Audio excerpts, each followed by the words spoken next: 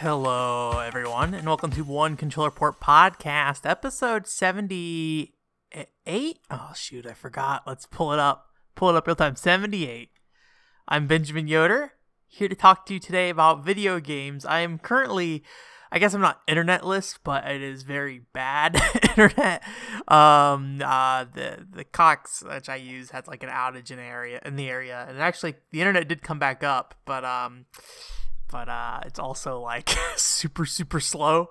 So we'll see. Hopefully I won't have to try to navigate anywhere to do anything during the podcast, or else I might have to cut some chunks out. But yeah, I actually had quite a bit of news stories I want to talk about this week, which is good because I don't really have any new updates in terms of game stuff. Although I am playing through Team Innocent again to capture footage for that, so I wanna go ahead and move forward on doing that Team Innocent video. And I think I may have mentioned this last week, but I'm trying to get a copy of Mega Man 11 right now to play through that before I start working on my Mighty Number 9 video. I don't think my Mighty Number 9 video will be affected by Mega Man 11, but I figured it would be at very least nice to have the context of that game available. Hopefully it won't destroy everything I've written about Mighty Number 9, but we'll see. I'll give it a shot. I sent it back, so I'm actually trying to get through GameFly, and I sent back whatever because my GameFly renewed, and so it's not gonna expire for like a month. So I was like, okay, well, I will try to get a copy of Mega Man 11 real quick because it's like $15 or something like that through GameFly right now. So I was gonna try to go ahead and get a copy of that and then just cancel my subscription then. But they haven't shipped out Mega Man 11 yet, so we'll see. We'll see. Yeah, so I guess news-wise, just kind of a handful of notes here, and I'm not sure how much time I'll spend on a lot of these. But I think the biggest story for me this week, actually XO18 was today, which is the Xbox Live like PlayStation Experience event they had. I watched that press conference this morning, and not really anything of note happened in it. I think maybe the most significant is that Microsoft purchased Obsidian, which I've never played an Obsidian game, and I don't know what the kind of general vibe around them right now is, but I typically hear people are very positive on their games. If they do have problems with their games, they always end up being like solid Bs or something like that. But I do think there's a really good move for Microsoft in terms of continuing to try to build that first party portfolio, along with all those other companies they bought at E3 or bought and announced at E3. Excuse me. So yeah, it was I just think that's a really good move and a good company for them to pick up. I'll be curious to see, if what kind of scale of projects Obsidian's gonna be working on, because I know they were working on like Pillars of Eternity, and those are massive games, but I don't think they were exactly like AAA big budget kind of experiences they're doing. They're more like smaller style stuff. I guess a lot of those developers that Microsoft purchased were doing like smaller scale stuff. So I guess I'll be curious to see what they come out with, if they're going to be doing stuff around the scale they typically were doing, or if they're going to be doing something that's more at a larger scale. But again, that's something that we probably won't see for another 2 to 3 years. It's just interesting to see those announcements. I mean, that's the most exciting thing from Microsoft E3 this year, was definitely that. I think the Xbox backwards compatibility stuff was last year. That was pretty exciting for me. But yeah, I would like to get an Xbox One X eventually. And they announced during the thing that it'd be $100 off for Xbox One X. But yeah, I just can't really justify it right now. But I would love to have a platform that can play original Xbox games at such a high resolution. I mean, I think my biggest problem with old games isn't usually how they look. It's usually just the resolution's kind of bad when it comes to 3D games particularly. And so like being able to render out those original Xbox games, crisp and clear, that would be a great thing I'd like to do. I'm hoping they continue to increase that portfolio. I haven't really been paying too much attention to it, although I think they're doing the Final Fantasy 13 trilogy on there. But yeah, otherwise I don't really have any other like thoughts on that. Speaking of Final Fantasy though, there's also that Final Fantasy 15 article, which basically, if you haven't heard, there's like another set of Final Fantasy 15. Sorry, Final Fantasy 15. There's another set of Final Fantasy 15 downloadable content that was coming that's been canceled, as well as like some things that were promised for the PC version, which is whatever. I still have not played through Final Fantasy 15, and I've not played the DLC they had that did come out already. So I probably won't notice the difference, other than if any like big story chunks feel like they're missing because they were set aside for that DLC. But I think most interesting from the article is that Tabata is actually leaving Square Enix, which I think is a bad thing for Square Enix. I mean, maybe they let him go for a reason. Although it sounds like he's mainly doing the thing that other Japanese indie developers have been doing, like Swery and what's his name, Tezuguchi, the Res Infinite, and what else did he work on? Tetris Effect, which is more recently. He's worked on other games. I just can't remember what was it. Did he work on Seaman? I don't think he worked on Seaman. I don't know. I'm blanking on it right now. Sorry. But yeah, you see a lot of Japanese developers doing that, where they're going off and creating their smaller company. I think Yoko Taro did that as well. And Tanaka with Square Enix also left, but he's more of like an advisor for mobile games now, it sounds like. So not really his own like developer kind of thing. Keiji Inafune, Igarashi. Yep, a lot of people. Anyways, let me just stop listing off Japanese game developers. But yeah, and I didn't notice this before when this article was first coming out, but I did see, I think it was US Gamer wrote an article about it, and they had mentioned that the Luminous Studio, who was working on that content, basically is being like refocused to work on like AAA big budget games right now, which I guess, I mean, Final Fantasy 15 is AAA big budget game, so maybe they just mean like not focus on the DLC of one game. I don't know. I don't really understand what they mean by refocusing it, but they said they were losing like $33 million because of it. So yeah, I'm just kind of surprised, I guess. I'm surprised the Final Fantasy 15 downloadable content was extended as far as it was. And I wonder if that stuff didn't make the money they wanted to, or if like it was just way too spread out. But yeah, Hajime, or is his name Hajime? I think Hajime Tabata. I don't remember. But yeah, Tabata, I think alongside like Naoki Yoshida, I think they're really probably, or Tabata used to be like one of the most valuable assets Square Enix has right now. I think about like the work Nomura does and Kitase does, and I think they make great games. And there's obviously so many more business divisions within Square Enix right now. But I really felt like Tabata was like a get the job done kind of person. And it's kind of weird thinking of him going off and doing his own studio, because I don't know if Tabata really has his own style per se. But I think he did a good job of just basically getting games out the door, and Final Fantasy 15 was one of them. He put out like 3 or 4 PSP games, I think, throughout the life cycle of that thing. So I think he had a lot of experience in terms of just like finishing a project, which I think is something Square Enix desperately needs with their projects. I know that like Kingdom Hearts, nothing will probably ever be as bad as the like Final Fantasy 13 trilogy stuff that was announced back in like 2006 and only finally wrapped up in 2016. But it's they spend a lot of time on their games, and it feels like they're always going through some kind of like development hell, and I wish they'd kind of get things pulled together. And it sounds like Tabata had things pulled together when he was working on it on Final Fantasy 15, and obviously it doesn't come out to be like the best game. And I think that's kind of a trait of Tabata's games in general, is they weren't necessarily of the quality of other Square Enix games, but he got the games done and put out. I believe like Final Fantasy 15 he did in the course of like 2.5-3 years. I mean, obviously worked with his team and everything like that. But yeah, and then Naoki Yoshida, if you don't know, is the one who basically revamped Final Fantasy 14 in a very short period of time. And also, kind of, I'd say reshaped Final Fantasy 14 1.0 into what it was with 1.23. 1.23 is a really interesting version of Final Fantasy 14. I don't know if I've talked about it before, but I think that was a fascinating point of that game's history, and the fact that they were able to build not only 1.23 but also build 2.0 alongside that was really impressive. And continuing the Final Fantasy chain, there's also the Final Fantasy VII remake stuff that just is also like taking forever in development hell.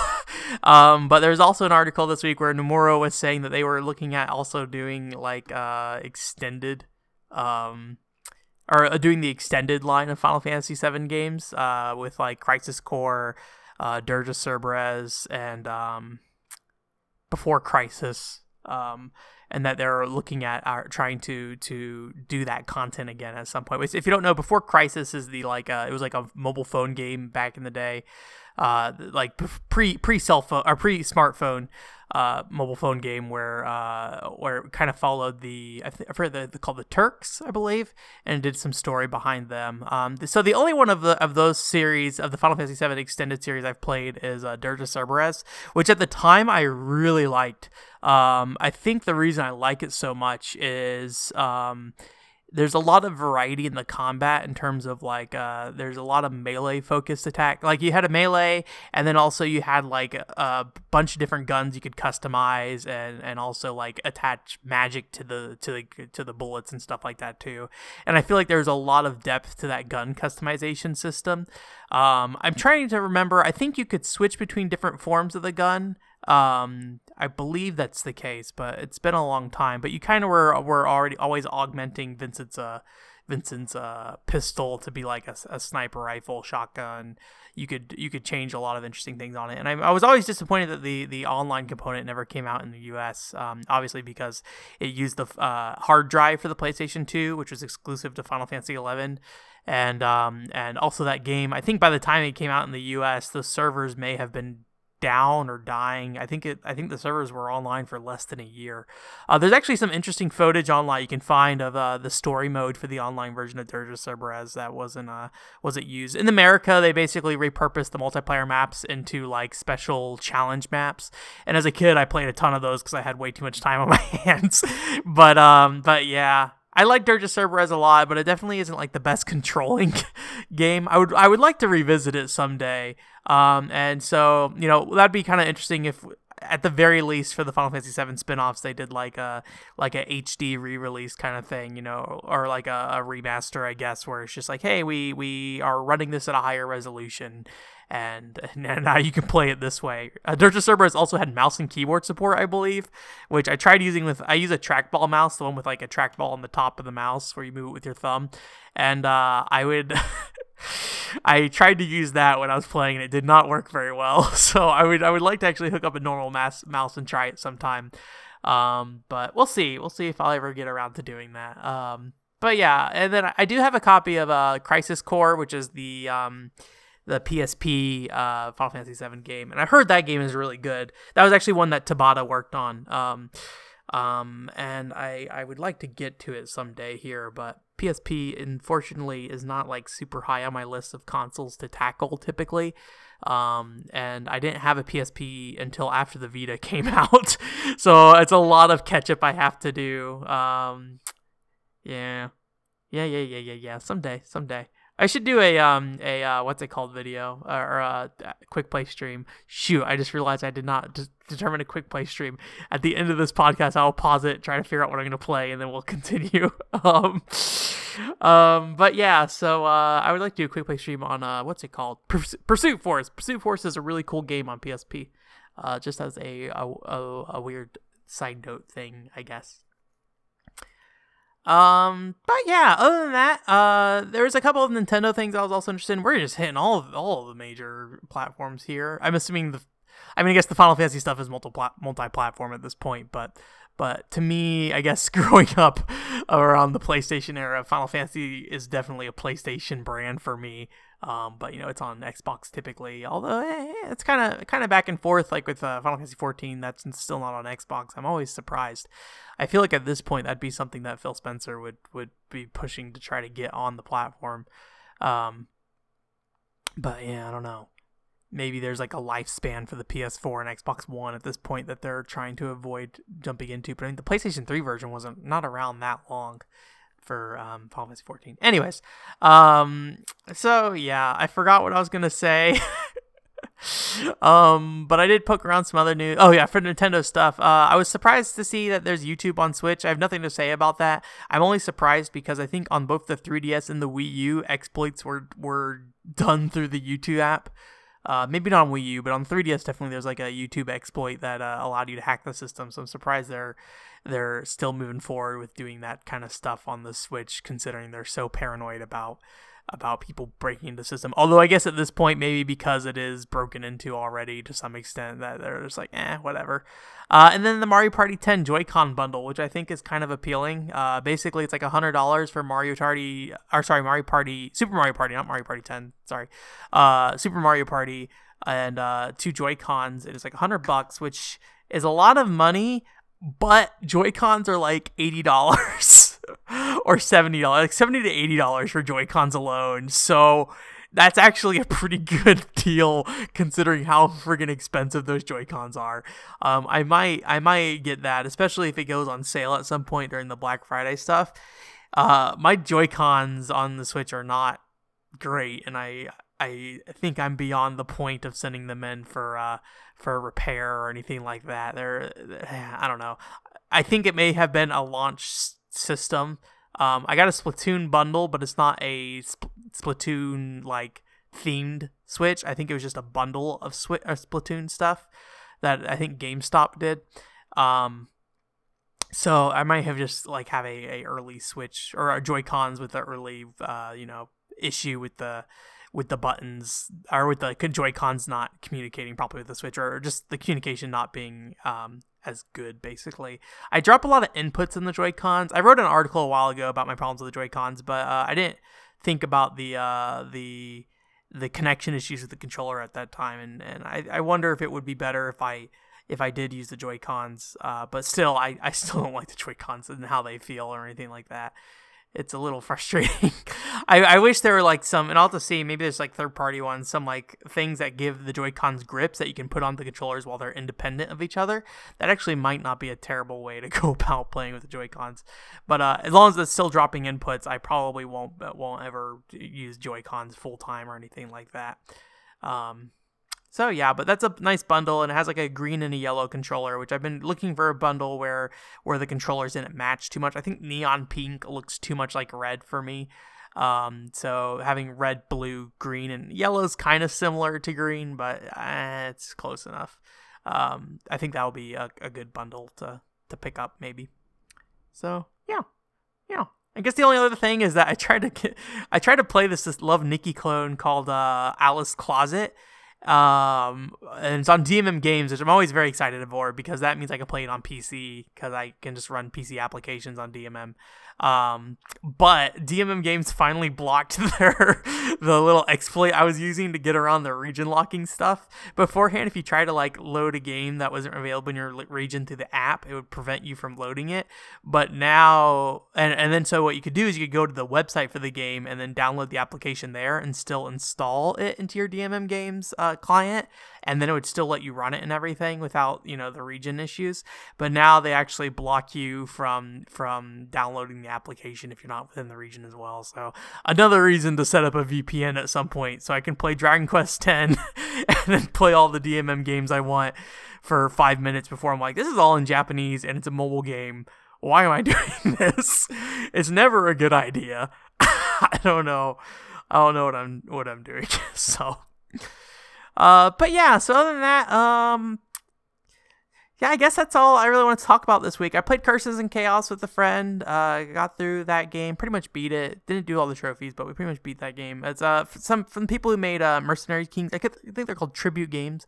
I mean, Mercenary Kings, Flint Hook, and I'm blanking. There's like 2 other big ones. They make a lot of bigger games, but Curses and Chaos was like free on PS Plus at some point.